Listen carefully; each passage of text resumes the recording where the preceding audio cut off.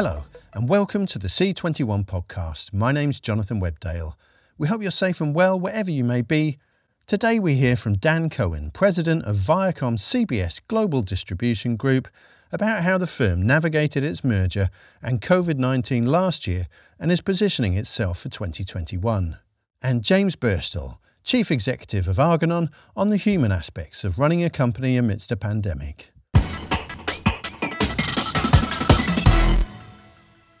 Dan Cohen became president of Viacom CBS Global Distribution Group last year, in the wake of Viacom and CBS completing their merger at the end of 2019. The company spent 2020 bringing its expanded portfolio together while at the same time navigating the coronavirus crisis and in parallel with other US studios putting an increased emphasis on streaming. Cohen spoke to Ed Waller about these changes, the way in which Viacom CBS is supporting the rollout of its new Paramount Plus VOD offering while continuing to license programming to third parties, the changing status of US cop shows and international co-productions. The Viacom-CBS merger closed in December of 2019. So we spent most of 2020 assembling what we felt was the strongest team we could, because there was a very strong legacy Paramount sales team that I headed, a very strong legacy CBS sales team that Armando Nunez headed, and there were also execs within Viacom doing content licensing. So Armando and I collaborated, and we put together what we thought was the strongest organization we could, with an eye towards keeping folks on the ground in territory to deal with our clients. So we have 24 international offices, salespeople in all of them, so that we can continue to have a good ongoing relationship with our local clients. For all the discussion around global streaming, and I'm sure we'll talk about it, the majority of the revenue and the majority of the work remains local deals with local clients. It's licensing movies and series to Channel 4 in the UK, Channel 5 in the UK, Sky for movies. Much more so than the global streaming deals. They just tend to be the shiny objects that people want to talk about. So Armando and I put the team together collaboratively. I knew up front that his plan was not to stay. So we were able to do this harmoniously, and he was a fabulous leader for our group through COVID. And then when he was ready, he stepped out, and I've been running it since then. I'm really proud that we've come together as an organization really coherently, and I think we've done a really good job. To shift to the job and to the content, it's obviously a lot of content. I think arguably when you combine the CBS portfolio with the Paramount portfolio with things from Viacom like Yellowstone, we have the largest library of Hollywood content to take to market, and we are very much still licensing. So, there's a lot of discussion around whether companies like ours should license, shouldn't. We believe we should, and we are. That doesn't mean that we haven't changed the way we do it a little bit, but that's sort of what most of 2020 was about. And in 2021, we're continuing to lean into trying to support our clients. COVID certainly changed sort of what we could offer them, and it also changed their needs a little bit. Going into the nitty-gritty about the different kinds of deals that you're doing, you're focusing on licensing out to third parties rather than sort of keeping it in-house, which seems to be what a lot of the other studios are doing, keeping their shows to drive their own services, their own online consumer-facing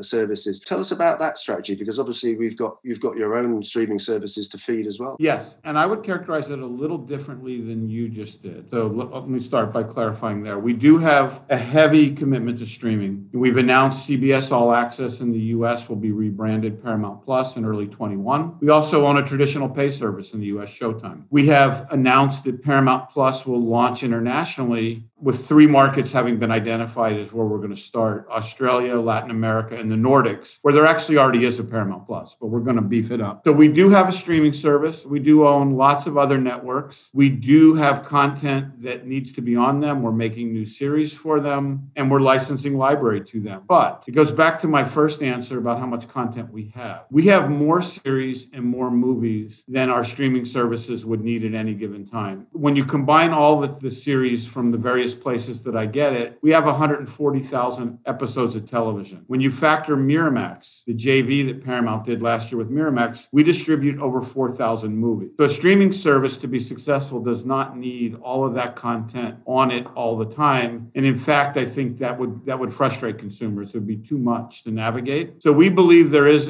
an absolute way to support the streaming services that we're launching while also licensing to clients. And we've continued to license. We've moderated moderated the way we license a little bit. So I've been doing content licensing my whole career. Early days, it was all about exclusivity. If you were going to license something to Sky or Channel 4, they wanted it exclusively and for as long as they could get it typically. We don't do much of that anymore. It's much more about co-exclusive licensing. You can have billions, but it's also going to be over here. We'll give you these library movies, but we're going to use them in this way at the same time. So co-exclusivity, sometimes non-exclusivity. You can have it, but we're free to license it anywhere we want. Windows tend to be shorter because content landing on a service has impact, but sitting there indefinitely, it loses some of the impact. So it's better for everybody to move it. The other thing is I think deals aren't as far out. I did a couple deals in my Disney days that were 10-year deals. We're hesitant to do stuff like that because I don't think either side really knows the landscape well enough to want to commit to those ways. I'm particularly interested in the idea of sort of moving away from exclusivity because that's, as you said, was a really key part of the business at one point. Are your clients sort of accepting that or is that something that you're bringing them along in your direction? So with the possible caveat that pay TV, that first window, has really not moved much from an output deal window, I would say yes, my clients are definitely moving in that direction, working with us. I know most of the C21 audience is international, but I'll use a US example just because it's more fresh in my mind. And we have CBS All Access already operating and Showtime all operating. We did a deal earlier in the year with Peacock. Streaming service launched in the US, licensed them a bunch of content. Two of the things they licensed were Ray Donovan and The Affair. Recent, big budget, high quality Showtime series. But the ground rules were you can license them, but we're not taking them out of the Showtime ecosystem. You'll share them with Showtime. And when I started my career, I don't know that kind of conversation would have gone very far. At this point, they understood it and they were willing to do business on that basis. Now, arguably, it's not as valuable to them as an exclusive license, so they might not want to pay exactly the same amount. But I think we're seeing more and more of that. You're also seeing linear networks understand that they have an audience and it may be different than an on-demand audience. So a license where they share with an on-demand service is something they're willing to consider. So the answer is yes. We're seeing a lot of willingness to do this. And there isn't one size fits all when it comes to content licensing at this point. Do you get the sense, as we get in the sense from a lot of buyers around the world, is that there's a lot of the US programs are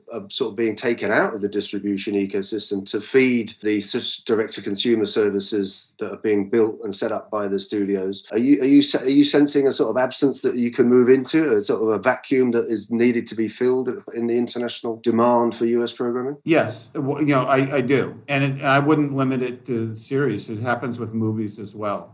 That is one of the really fun things about having my role at Viacom CBS is while there are new parameters around how we're willing to license, we are willing to license. And we have such great content, whether it is a Paramount movie, a CBS series, or a Showtime series. And as you said, Ed, correctly, not every big media company is operating the way I'm describing. So that just creates more opportunity for us. And that's a good thing for me. Obviously, the buyers around the world they spent 2020 changing an awful lot, their needs and their requirements. Some of it was down to the sort of the ascension of streaming. Some of it was down to COVID. Tell us about how your clients have spent 2020 changing and what changes from that year are going to move into this year, 2021. We definitely saw COVID really, really negatively impact any client we had, US or internationally, that lived in the ad-supported space. So I think in 2020, a lot of our discussions were around, can we get additional runs of things we already own? Can we get a little bit more utility out of the things we've already paid for? Because we're gonna freeze budgets. We're going to reduce budgets. We don't know how long this is going to go and how bad it's going to be. So I think there was a lot of leaning into, okay, in a normal era or pre-COVID, maybe we don't run this show quite as much, but we're going to need to now. Clever out-of-the-box licensing, like revisiting nostalgia. So this is a US example, but it's my favorite thing of the year. CBS brought back the Sunday night movie. They hadn't run a theatrical movie on broadcast television in the US in 15 years. And they ran 5 iconic Paramount movies in May. It brought millions of viewers to CBS that hadn't been on CBS. It was cost-effective programming. It worked so well that they just did it again for 6 weeks in the fall. And clients internationally have taken similar approaches. What can we dress up because we don't have the resources to spend the money, combined with production stuff. So even new productions that they might have been happy to run, they didn't turn up. So I think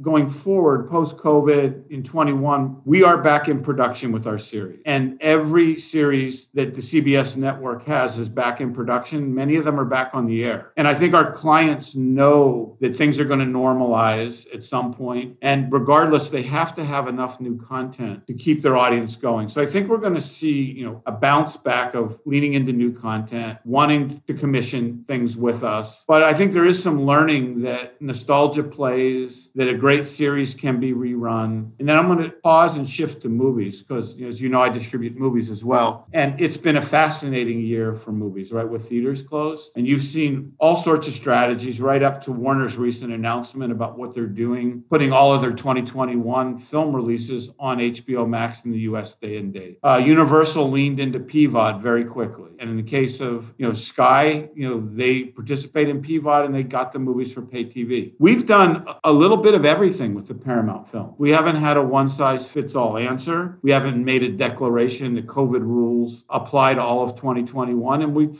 fundamentally believe in the theatrical experience. So we're trying to be ready for the day when theaters come back. But along the way, you have a business to run. You have movies that you've produced. So we've licensed Lovebirds globally to Netflix. We've licensed a couple movies globally to Amazon. We announced that the SpongeBob movie was going to go to PVOD and then premiere on our own Paramount Plus service in the US. We've delayed windows. Top Gun Maverick. Quiet Place 2 were supposed to be released theatrically in 2020. We moved them to 2021 and are gauging when we think theaters will reopen. So I think to answer your question about what will still apply, I think when COVID is over and theaters have reopened, theaters will rebound and there will be a theatrical marketplace. We will definitely support it, but I think you'll see collapsed windowing. One thing we did was we had Sonic the Hedgehog in theaters, still doing business, and all the theaters closed. So we accelerated the home entertainment window, whether it was the US or internationally. And we found that worked really well and everybody understood why we were doing it. So I think you'll see shorter windows. You may see more experimentation like Warner is doing, but I'm hopeful, and at least I know in the case of Paramount, we're going to continue to lean into theatrical as that first window because we think it's a great experience for consumers and we think it's important. Obviously, this fall season, the US networks sort of changed the relationship with the streaming services, with the studios, with other networks within America. They were picking up reruns from Spectrum and things like that. They were bringing in shows from the international market. They were bringing stuff that they had lined up for summer and putting it in fall. So they were having this sort of Band-Aid kind of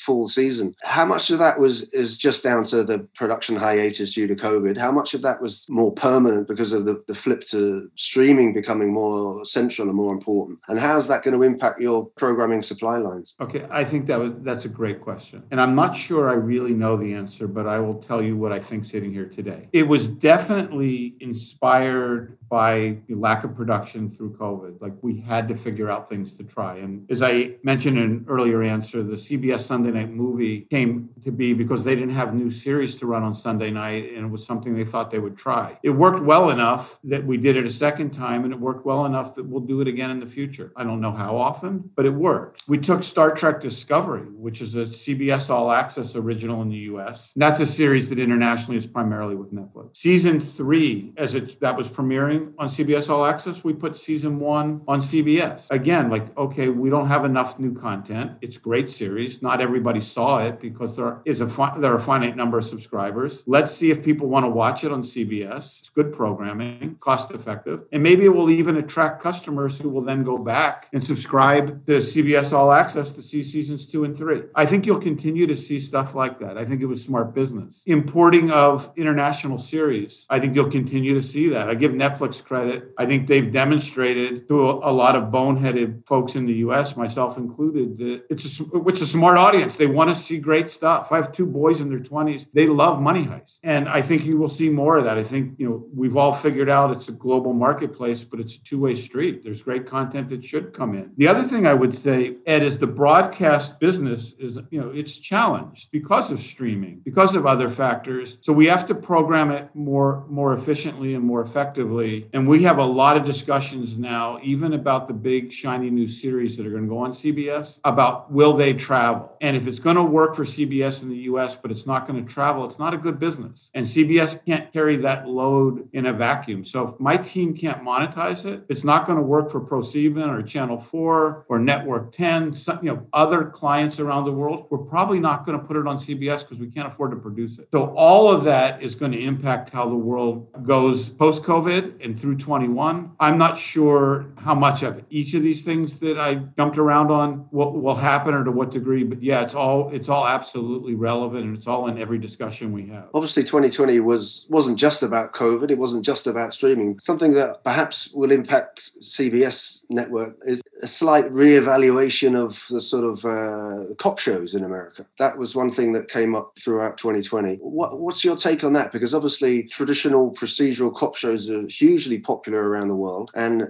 Hollywood, supplies them. Is that going to change because of the events of 2020? No, really smart question too. So, CBS as a network has done really well with them, right? We have a lot of really long-running, successful procedurals that are based in and around cop shows. So I would say a couple things. First thing, we announced this, and I think it was really smart and on point. CBS Studios has done an exclusive deal with a company called 21 CP Solutions to help us tell these stories in a more balanced fashion, a smarter fashion, in a way that we feel comfortable we're doing it responsibly. The other thing that's more subjective is I'm in the discussions around what we want to make, what we want to show, how we want to do it. And there's a lot of discussion around, let's look for other perspectives on the cop show, not necessarily just the police detective's point of view. Let's look at it from other perspectives. Let's try to tell more rounded stories. So I think we are looking at how we go about telling the stories from whose point of view. And we've certainly brought expertise into the mix through 21 CP to make sure that we're doing it in a way that we feel good about and that we're being responsible. So definitely it's a topic of much discussion, which is different, by the way, than what I think would have been a bad knee-jerk reaction, which is, okay, we can't do these anymore, because audiences really like them. And they've traveled for a reason.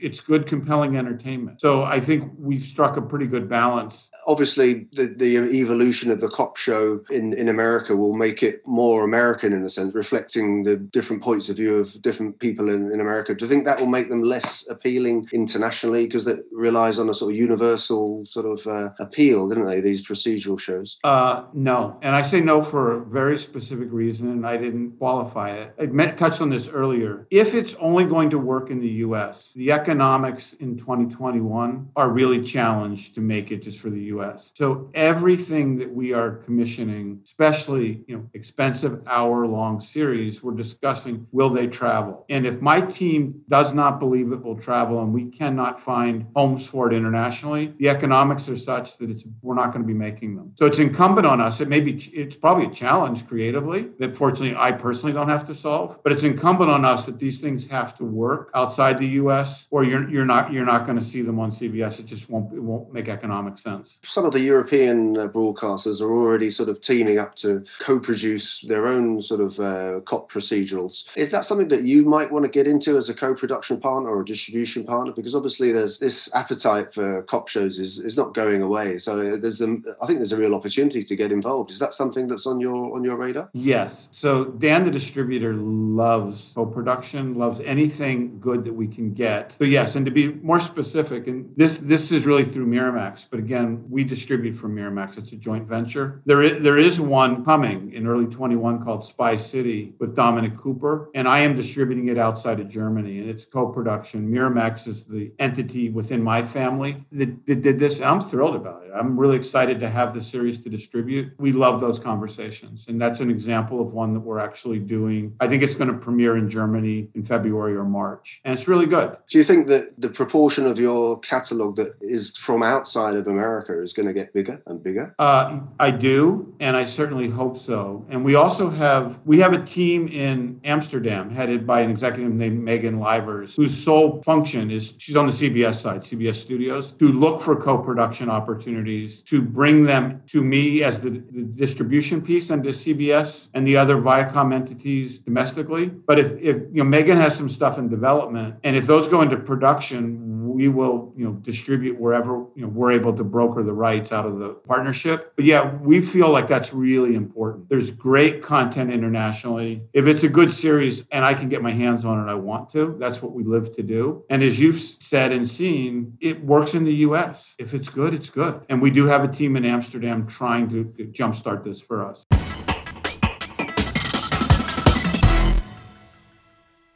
Dan Cohen from Viacom CBS talking to Ed Waller. James Birstall is Chief Executive of Argonon, a UK and US production group comprising a collection of scripted and non-scripted companies, including Masked Singer UK maker Bandicoot. Last year, while reconfiguring its business to deal with the pandemic, Argonon continued to make existing shows and secure new orders, rounding out 2020 with the acquisition of US branded content specialist Nemorin. Birstall spoke to Clive Whittingham about these developments, the human aspects of steering the company through the crisis, and his plans for 2021, including more M&A activity. 2020 was extremely challenging on so many levels. I think, first of all, personally, because it was a people tragedy, wasn't it, that we had to encounter with all of those people battling with this terrible health crisis and all those deaths. And, across the Argonon group, we've had people, of course, who've been sick and some people who've lost loved ones. And on a very personal level, that has been extremely difficult to deal with. Professionally, the big challenge for us, of course, was to keep our eye on the ball and keep focus and keep Argonon alive and well and keep people in work, keep a sense of calm purpose in a crazy world where literally day to day you didn't know. And even today, now in 21, day to day, it's hard to predict what's going to happen in the next 24 hours, let alone the next week or month or year. So it was my job and the job of my senior team to really steer a calm path through turbulent waters. So that's mixing metaphors, isn't it? But steer calmly through troubled seas. What is it like being a business owner? Argonon's quite a big business. You've got a lot of people sort of relying on you. When, like you say, when you don't even know what's going to happen tomorrow or by the end of the week, the whole situation's changing. I mean, how do you go about planning and steering the business? The absolute priority is to be honest with the facts. So what we did back in March is I called together a Cobra team in-house at Argonon with 5 of my colleagues and peers who are not yes people, but people who tell me the truth, however painful it may be. And that is really healthy. So we wanted to face up to the very worst possible scenarios. And once we'd started to think through what they might be and start to put together plans, it was absolutely vital to share that information in a candid, honest way with the team, because I needed the team to come on a journey. There's no point sugarcoating the difficult stuff, and there's absolutely no point lying or pretending or boosting false optimism, because that is unhelpful, and we would quickly have lost the confidence of our team. So it was vital to have very clear communication, and whilst keeping our eye on the ball and focusing on how we were going to get through, also be very honest with people. Because, of course, remember, on a daily basis, I was talking with people across the globe. We're a global business. We've got 7 production companies in all the genres. I was talking to people in New York where somebody's husband was extremely sick and ultimately did pass away, whilst at the same time we were about to start production on an incredible new series of The Masked Singer, where people were exuberant and excited about getting out on the road. So, of course, as a leader and someone who takes tremendous personal and professional pride in leading in an honest and kindly way, but also driving the business forward, striking that balance on a daily basis was very difficult. On a practical day-to-day level as a production company, how much production have you been able to keep going, and how have you been able to do that? We've done pretty well, all things considered, and 2020 has been far less bad than it might have been, and that is a lot to do with the fact that we acted early and we acted in unison as a team back in March. And we did a lot of things. So we accelerated filming as much as we possibly could. We moved 1,500 logins off-site and online across the planet in 48 hours. So everybody moved very smoothly to work remotely. And that has actually really stood us in good stead. Thank goodness we'd invested in excellent technology long ago. We got editors working remotely. We've got 50 editors working in their homes all across New Jersey and all across the UK. We shifted shoots. So, for example, and that's been one of the secrets of our success, I think, all through last year, but also this year too. When we couldn't shoot in the UK or France or Germany or wherever, we would move shoots to the Southern Hemisphere. So we're doing a lot of shooting right now in Australia, New Zealand, Southeast Asia, South Africa. And it's been possible, therefore, to keep shooting throughout. We've had about 150 new shows commissioned since lockdown, because I think the clients have seen that we've got very meticulous COVID protocols in place. None of our shows have been shut down or even halted. Of course, we're managing things extremely carefully, but we've been absolutely meticulous in the detail about protecting our teams and making sure that we can work and that they can do their brilliant work. And therefore, we've kept going throughout, and we are continuing to go throughout. And in fact, we've now got over 200 hours confirmed for 21. As we move into 2021, a couple of specifics. Do you think that culture of presenteeism will come back in the same way? I've been to your London office before. It's a wonderful facility, obviously. I mean, television's a people person and you need to be in the room to some extent. But do you think that the first chance we get, we're all going to be back on the plane to all the events and we're going to be in the office 9 to 5, Monday to Friday? Or is it going to be more of a hybrid? It's going to be a hybrid. There's a lot of interesting research out at the moment about what's going to happen to the City of London with all the changes that are happening there, as well as Argonon, and business all over the world is reconsidering how we go forwards. And actually, we've demonstrated that a hybrid model works very well because we have managed to open some of our offices some of the time through 2020. There were some teams, particularly in development, who wanted face-to-face time. So we opened up in small numbers in London and Liverpool and Glasgow at various times when it was required. We haven't opened offices in the US because people felt that things were working extremely well remotely. But we did have people meeting off-site in very careful, contained ways, not in the offices. And moving forwards, one of the huge benefits, for example, with this remote working is parents with young children, particularly single parents, because of course, when you're a single parent, the face-to-face time with your kids is really precious and sometimes difficult to get, because if you're commuting and then you've got an 8-hour day and then commuting again and your kid's then in bed by the time you get home, you never see your child. And for all parents, that is difficult, particularly if you're a single parent. So we found that actually there have been significant family benefits and well-being benefits to this remote working. And to be honest, my view with everybody is, we are an independent and we're proud to be independent. And that gives us a lot of freedom to follow our dreams. We also have to hit deadlines. And the brutal fact is, if we don't get commissions and we don't deliver exceptional programs and we don't deliver on budget and schedule, then we're not going to get more work. It's as simple as that. So I say to people, listen, we've got a deadline to hit. If you want to do the work at 3 o'clock on a Sunday morning or 4 o'clock on a Tuesday afternoon or whenever, frankly, so long as we hit the deadlines, then make it work. And people have demonstrated that they can be absolutely trusted and deliver exceptional work. So in terms of quality, if anything, I've seen an improvement of quality because our communication, paradoxically, has been better than it's ever been through using this remote working, through talking in this very intimate way. And it is a paradox because we're all spread out across the world, and yet there's this one-to-one connection. And it makes my job actually a lot easier in some respects because I can speak to Lindsay, our new Chief Creative Officer in LA, at any time. I can jump on and I can get her at the top of the hour, and if it's not this hour, it's the top of the next hour. And we don't need to jump on airplanes and create pollution and get jet lag and spend lots of money. We can actually see each other very efficiently, ongoing. And I do really value that, and that's absolutely going to be part of the business plan moving forward. All the extra protocols that come with COVID, it takes more time because you've got fewer people and the social distancing. You've got to have PPE and things like that, which is more money. And this is presumably at a time when we're going to have an economic difficulty or crash even, which will affect the ad market, which will affect budgets. What's your strategy for coping with that specifically as we move through 2021? Well, again, paradoxically, we've actually needed more people to produce than less because you need more people on set. You need more eyes and ears on the ground.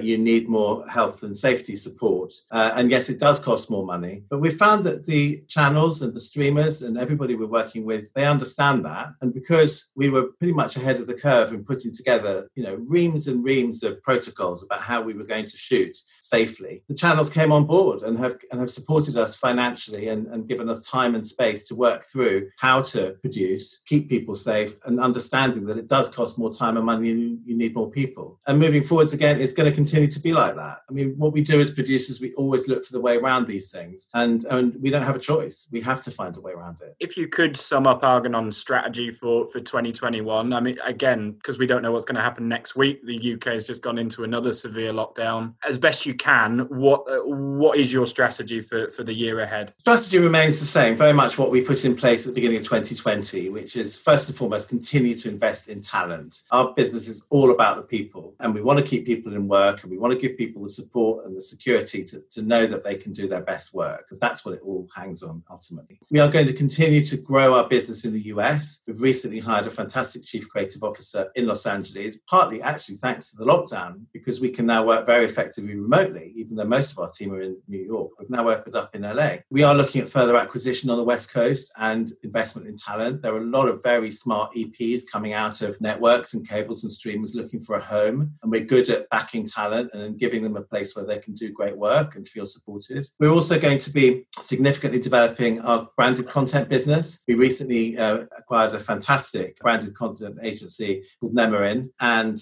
we brought them in specifically to develop our branded content offering, because we do see that budgets are going to be challenged moving forwards. We need to think about different ways of funding. A lot of channels all over the world and platforms all over the world want very, very expensive content, $1 million plus per hour. And we do that as part of our offering. But not everybody can afford that. So we've always been a bridge between consumers, the audience, if you like, and also the clients who pay for it. And as we're finding that clients are struggling with funding very expensive content, it's up to us to try and find new and original ways of resourcing them. So branded content is a very important way forward. And we're already seeing, for example, Nemarin are bringing in an exciting relationship with TikTok. They've got some great clients like Net-a-Porter, American Express, Hugo Boss, Amazon, some of the big supermarket chains. These are people that we've worked around generally as collaborators and access, if you like. Now we're actually finding them to become business partners, which is a different way for us of working. But I'm excited about that. Yeah, tell us a little bit more about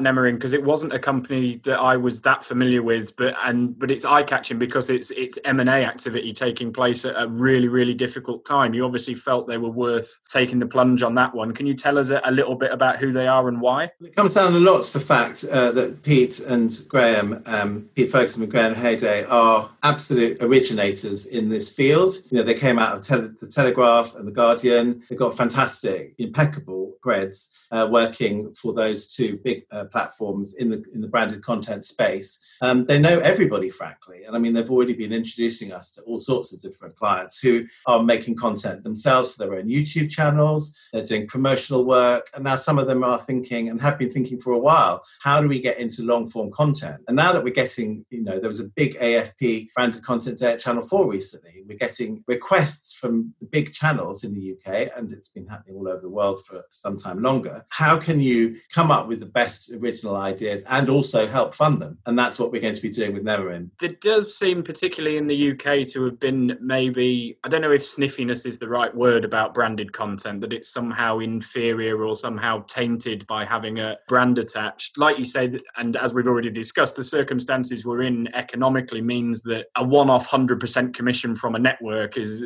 going to be quite a rare thing, I think, in 2021. So could 2021 be the year for branded content? It's going to be a hybrid model, as always. Of course, those 100% funded projects are terrific, and when they come along, we bless the day. But the truth of the matter is, it comes down to audience taste. What does the audience want? Well, the audience are incredibly choosy, and the audience are not going to take some commercial funded crap. Basically, they won't watch it. The audience are now got very, very sophisticated, and of course, everybody under 30 spends their life watching branded shows on YouTube, on their tablets, on their mobile phones. They have a completely different way of consuming their favourite shows. So they're not snooty about it whatsoever. And frankly, I think we would be mad to miss this opportunity. And I've always been somebody who is open to new technological ideas, new ways of working, new collaborations. And I love making great shows. For me, it's all about the next innovative idea, whether it's a hugely entertaining show like The Masked Singer, which gets families sitting down together for the first time and roaring with laughter, or something really difficult like Dispatches, where we're questioning, why is it we're in this mess with COVID, and what are the symptoms, and how do you get through when you're stuck at home on your own? And then in the the middle, wonderful talent-led drama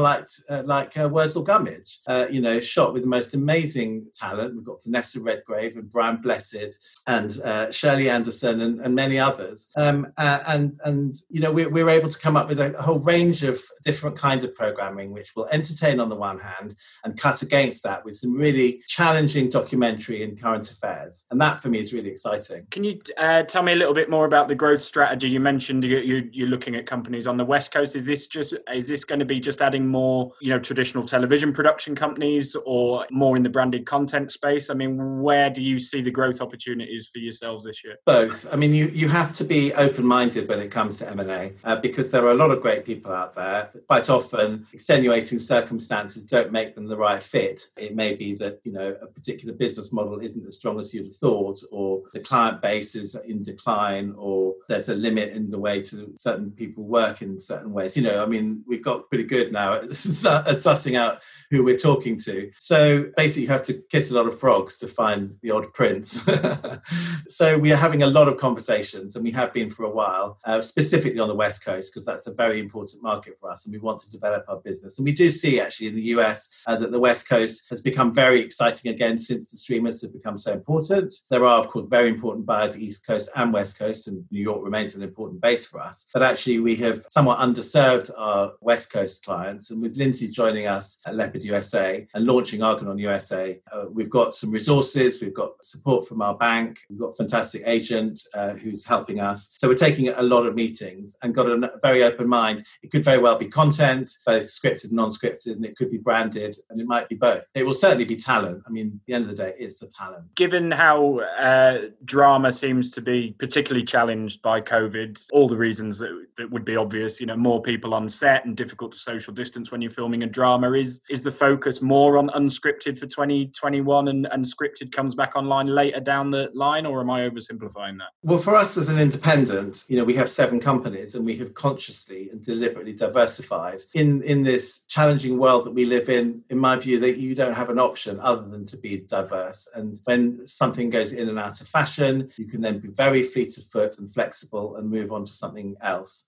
So we love having the mixture of, if you think about the labels, we've got Windfall that makes Specialist Factual with all their CGI and they've won hundreds of international awards. And then we've got Bright Spot that makes documentary. And then we've got Bandicoot that's making The Masked Singer and Shiny for Entertainment. And we've got Leopard Pictures that makes Wurzel Gummidge, and there's got some big things coming down the track in the scripted space and others. So, I do personally really get excited about that mix, because then within Argonon, you've got these very different flavors of people, and you create that dynamic energy when someone comes to you from a science background who wants to make a show about music, and you create something exceptional and unusual. And that gets us as creative people fired up, and that's a lot of our success. So, moving forwards, I want to continue with all of those genres. Each of the 7 companies within the group have very specific specialization. They themselves are expert at what they do. So I would absolutely expect them to continue in that vein. Am I right to be that pessimistic about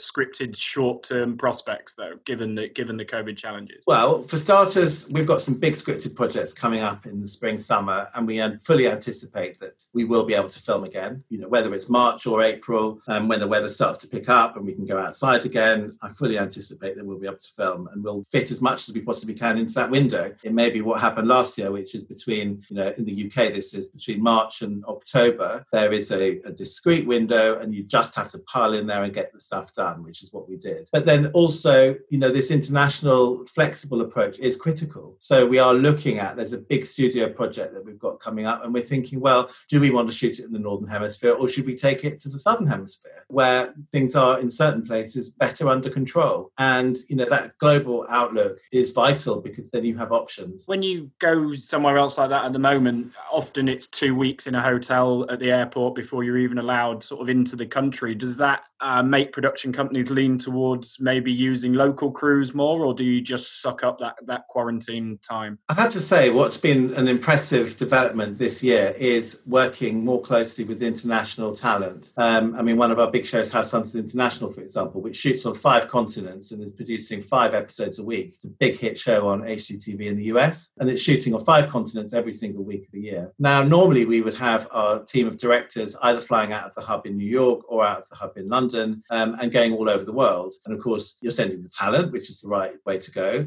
but you're also incurring costs and you're using up air miles and people are getting jet lag and it's quite exhausting. And what we had to do, because we didn't want to stop down production, is we decided back in March last year that we were going to start training up local crews. And in fact, one really good way to do that is we had a new commission from Discovery called The Adventure Continues, where our director was sitting in her apartment in New York. And we were shooting 12 episodes in Guatemala, in Melbourne, in Australia, in South Korea. And the challenge was, could we do action sequences and drone sequences directed by a director on the East Coast of America, but with a crew on the ground using equipment and working with people, frankly, all over the world. And we didn't quite know if it was going to work, but it was either that or not produce the show. So we did an awful lot of planning and we did train up local people. And in fact, we've trained up now teams in 150 countries around the world. And when the first rough cut started coming through in mid-April, I was astonished. I couldn't tell the difference. I mean, we have got a brilliant director, got a number of brilliant directors, but this particular one, just exceptional. I couldn't believe what she was showing to me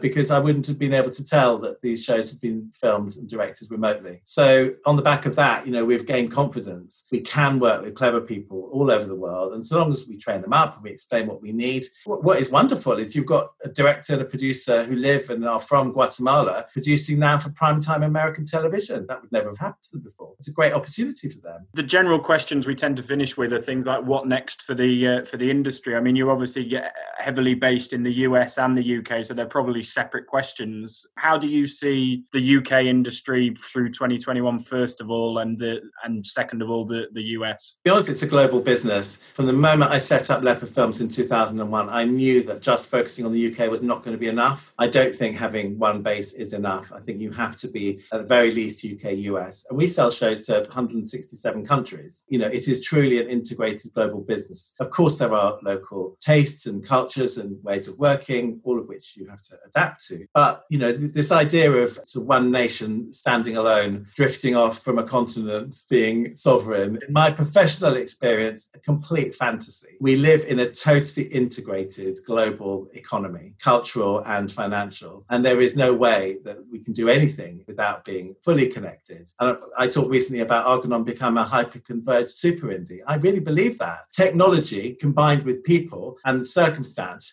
has pushed us 10 years into the future, where our connectivity and the way we communicate with each other, what we can produce and how we can produce it, has become so much more efficient. So I'm very excited about where we're headed. There are many challenges and the pain is still there. We still have terrible circumstances with our COVID challenge. We've got to get vaccinating. We've got to focus on getting the vaccinations out there, because until people are vaccinated, things are not going to get better. Was there a particular show that got you through lockdown? Well, we're very, very focused on diversity, and this is something that might slip out of people's priority lists. Some people, perhaps, because of everything else that's going on. But for us, that's not an option. So there was an extraordinary show on Channel 4 called The School That Tried to End Racism, which looked at how unconscious bias flavours the world that we live in. And is there a way to get people to understand that and change the world we live in? So I've done a lot of unconscious bias training over my career, and again, recently. We've got this programme in-house at Argonon called Argonon for Everyone, where we are very focused on promoting